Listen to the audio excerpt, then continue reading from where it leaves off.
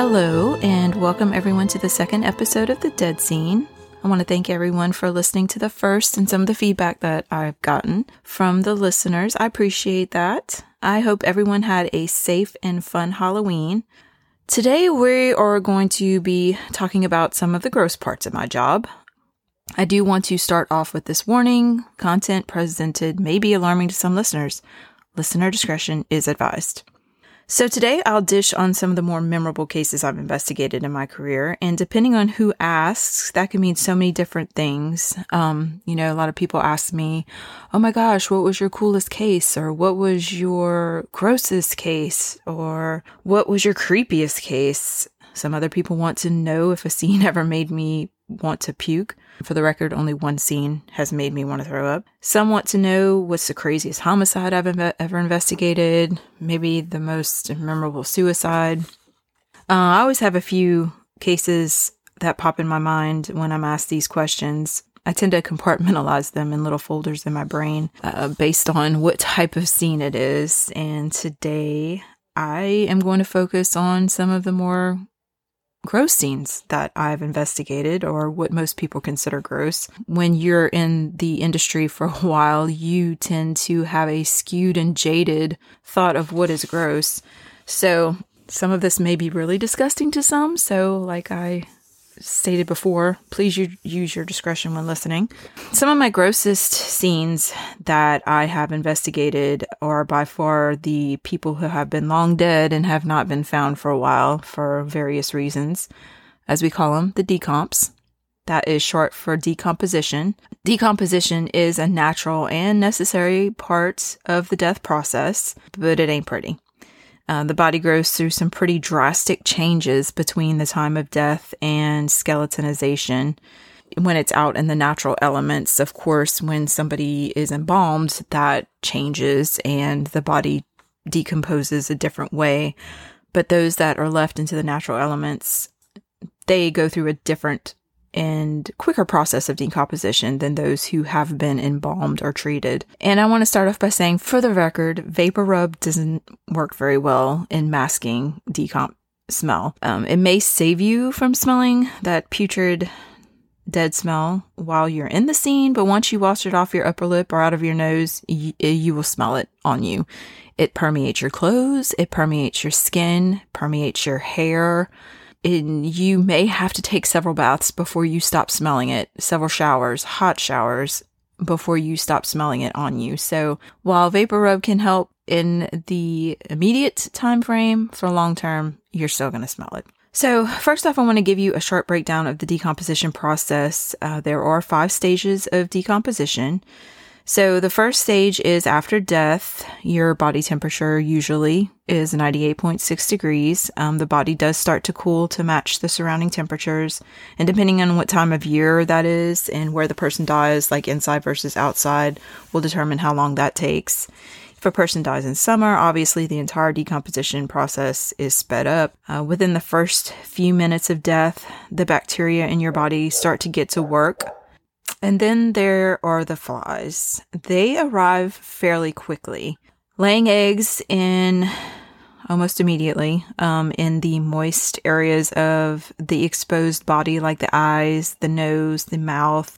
Other areas, if exposed, if you get my drift, they do like to go into the warm crevices of the body as well. Once these eggs are laid, we know what comes next. It's the maggots. They usually hatch within 48 hours of being laid. I saw many a maggot in my day as a death investigator, and they usually don't bother me too much. But if there's massive amounts of maggots, and depending on where they are on the body, I would definitely get wigged out. But they were almost a daily part of my life for so long, so they don't really bother me too much. So after the flies start laying the eggs, the next part of decomposition after the body cooling is then the bloating starts. So there are bacteria that are in your body naturally, and after death, they begin to work interiorly to break down the body basically from the inside out. This creates a lot of gases, which in turn bloats the body. The gases are also able to escape through various parts of the body, such as the mouth, the anus, and that stuff does not smell good at all. There's been plenty of times when I've had to investigate a decomped decedent and had to roll the body and onto their stomach, and the gases escape. Not pleasant at all. It's a smell that you don't forget. Stage 3 of decomposition, the body starts to actively decay. Liquids are being released from the body. The skin looks like it's melting and it'll start to slough off layer by layer. The maggots are feasting. Other bugs and animals show up at this time. Many times body parts will be scattered because of the animal activity. So the animals will be able to gnaw through the skin to, the bone, and maybe able to remove an arm, a leg, depending on how large the animal is. I have had a case where the skull was found a whole year after the decomposition body was discovered, because in the words of the law enforcement investigator, coyotes got the head. So that was quite interesting. Stage 4 of decomposition is when all of the soft tissue is gone and there are some other things like ligaments, tendons left. Of course, you can see bone, there's hair. Bugs like beetles will gnaw at the bones to get all of the remaining flesh off, as well as some of the other animals. This process brings you to the last stage, which is skeletonization. So you have the bones of the body left out in the elements, and this is where bleaching from the sun can occur to make the bones look really white. So at decomposition scenes, there could be lots of bugs and sometimes animals present. Not many bother me, but the amount of maggots sometimes do bother me. Having to brush them aside to do my job was one thing, but when I had to physically sweep them off of the body like a blanket, that was really gross, and I did not like that. So one of those scenes that had a large amount of maggots were a gentleman who decided to shoot himself outside in the middle of summer in Florida. I got the call and arrived at the scene, and I could smell the scene from the parking lot I had to park in to get to the scene. He was located kind of in a woodsy area just near a business parking lot. So once I got into the parking lot of the scene, I could already smell him. So as I walked to the scene, I, took notes as I usually do and was trying to get the information of the decedent, and I noticed that he did not have a shirt on. And I was some yards away from him asking the investigators, and I was like, okay, so is this a white male? And they were like, no, this is a black male. As I got closer and noticed that why I thought he was a white male is because of the amount of maggots on his body. So that was one of the instances where I had to sweep them off of the body to look for wounds, maybe any injuries that he may have had, because maggots tend to really cluster on any wounds that are bleeding or any open wounds on the body. So we do have to move them aside to inspect the body well. While I could put up with the maggots in most of those scenes, there were a few insects that I did not have any kind of liking for and wanted them all to burn in hell. One of those would be roaches. The American cockroach is disgusting. I've hated them before I worked at the medical examiner's office, and when I found out that they actually eat on a dead body, it just made me hate the vile vermin even more. I had a scene once where I did have to encounter roaches and maggots all in the same scene. They had a gentleman who committed suicide in his home, in a recliner in his home, and when I arrived at the scene, began taking my pictures and taking my notes as I got closer to the body, I noticed that there were not only maggots, but there were numerous amount of cockroaches on his body. And I almost quit that day because I did not want to have to deal with that. But they are part of the decomposition process, unfortunately. I was able to get some of the law enforcement agents to shoo them away so I could do my job, but there was no way that I was going to touch any of those things. He also had maggots in his nose and mouth because he did shoot himself in his mouth and the palate area, so the injury went up into his brain. And flies can find their way into the home. In this instance, I could see them on the windows before I even entered the residence. He had, like I said, maggots in his nose and mouth, and once the roaches were gone, I went to touch his face to try to examine for the gunshot wound, and the maggots disappeared from his nose and mouth when I touched his face and retreated up into his brain cavity. That was one of the scenes where I almost puked. Just the thought of them retreating in there, just, I don't know, it was disgusting. I mean, I'm pretty sure some of you are probably turning green right now thinking about that as well. So just wanted to share that little tidbit of information with you about roaches as well. Another animal that I have seen at death scenes, but will not encounter if I don't have to then and now, are rats. Rats, as well as most animals. I'm not just picking on these, maggots, roaches, and rats. It's just the ones that I hate the most. But most animals will eat on a decedent. They're animals. Their will is to survive. So they will eat when they can and how they can. We had a case of, this was not my case, this was actually my coworker's case, who I will not say her name because I did not get an okay from her about this, but if she's listening, she probably will remember this case very well, of a gentleman who was kind of a recluse, who died in his home. It was in the Fort Walton Beach area behind a local restaurant. That's where his house was, in a dwelling. He wasn't homeless. It was an actual dwelling. But he was kind of a recluse, he may have been squatting in that house. I'm really not sure if he owned it or not, but I know that there was A, no running water, and B, no electricity. So this gentleman was living in squalor in this home and apparently decided to befriend rats. He had a few as pets that lived with him that he would feed. Unfortunately, he passed away, I believe, of natural causes. I don't think there was anything suspicious about his death, but my coworker had to go to the scene at night into this dark house, and she said she got there and shined her flashlight inside so she could see and saw a number of red beady eyes that were in the house. At that point, I probably would have turned around and left, but she was very brave and went inside to do her death investigation. She found the gentleman in his bedroom, in his bed, I believe, or on the floor, somewhere in the bedroom. And unfortunately, he had been dead for a little while, wasn't completely decomposed, but the rats had eaten his face, devoured his face to the skull. So while he was kind to the rats before his death, they in turn were not kind to him after. Also, part of the decomposition process could be mummification. No, I'm not talking about the mummies in Egypt. While this process is similar, they were actually prepped to be this way, but people can become mummified in natural elements that they die in or in their home.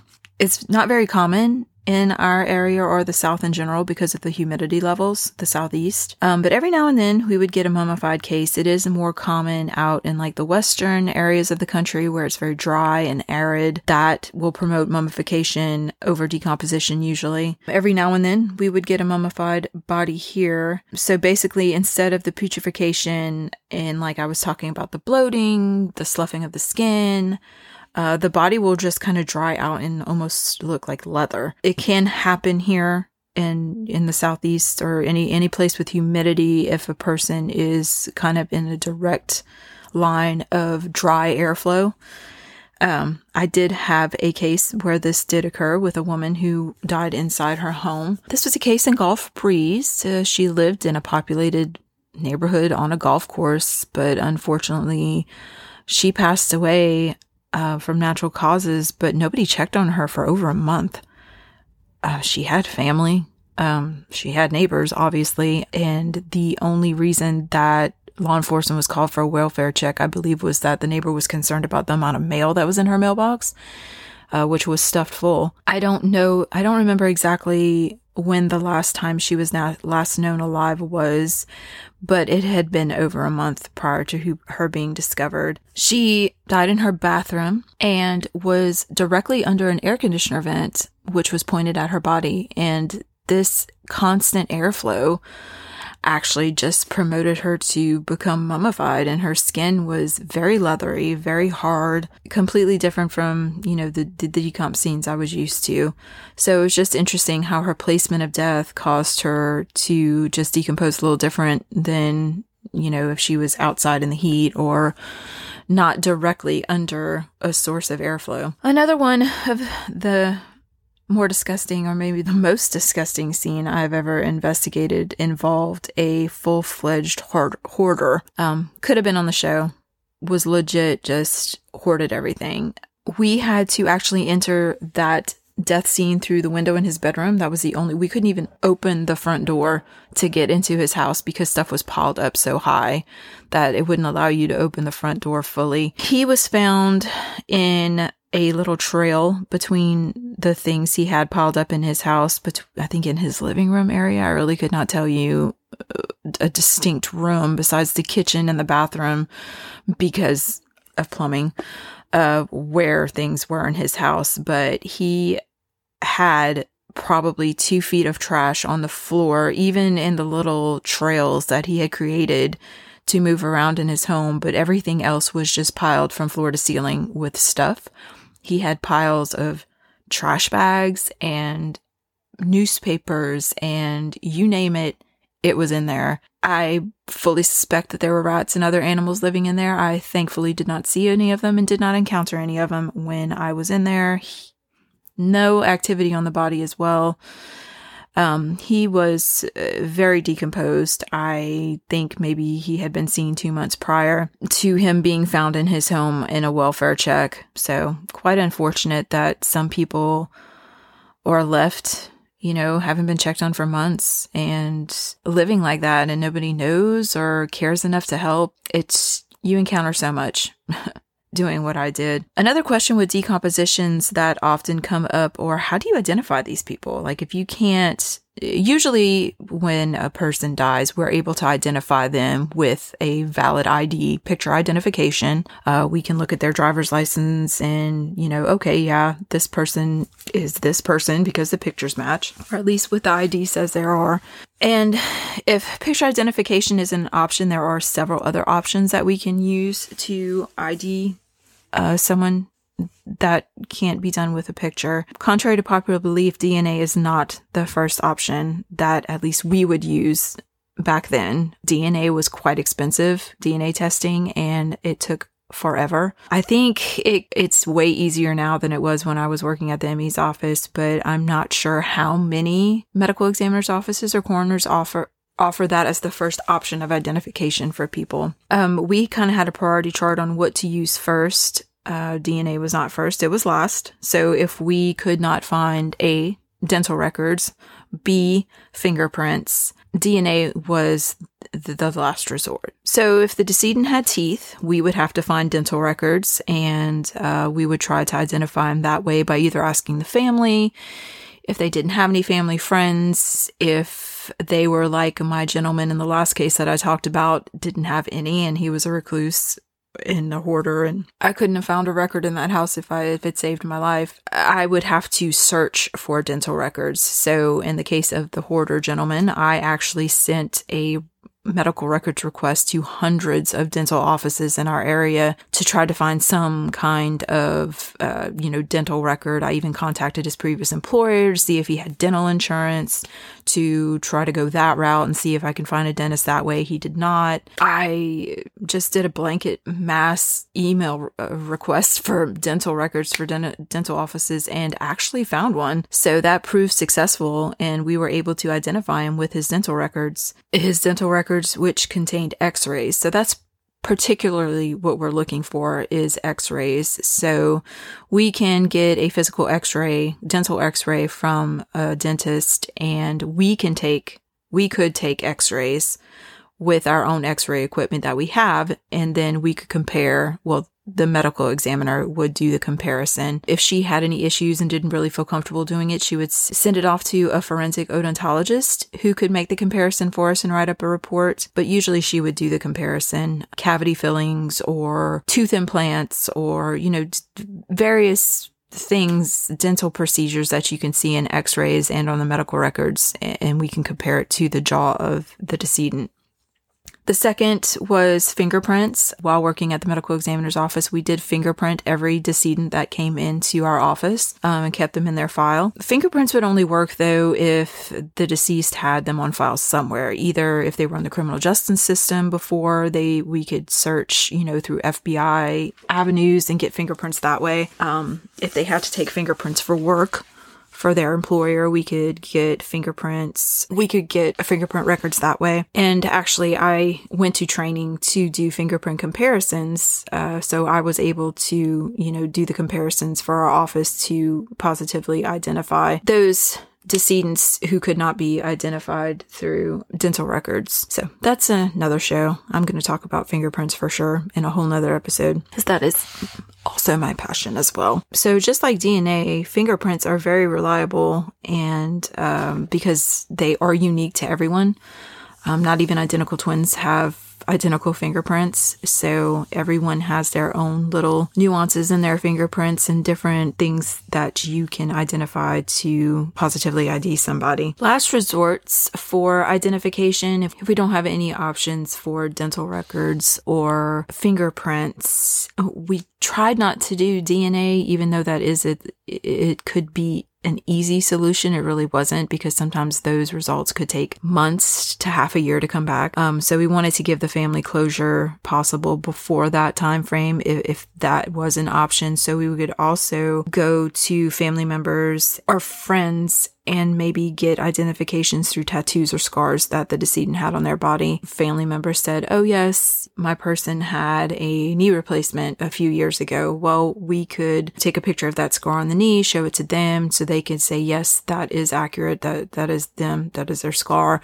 And we could get medical records to corroborate that. Then that could also be a positive identification. Tattoos are another option. While we could ask the family to identify or describe the tattoos that the person may have had on their body. If that same person was in the criminal justice system, we could also get that information from jail records. They do make notations of tattoos on the body. So that's two ways to corroborate identification.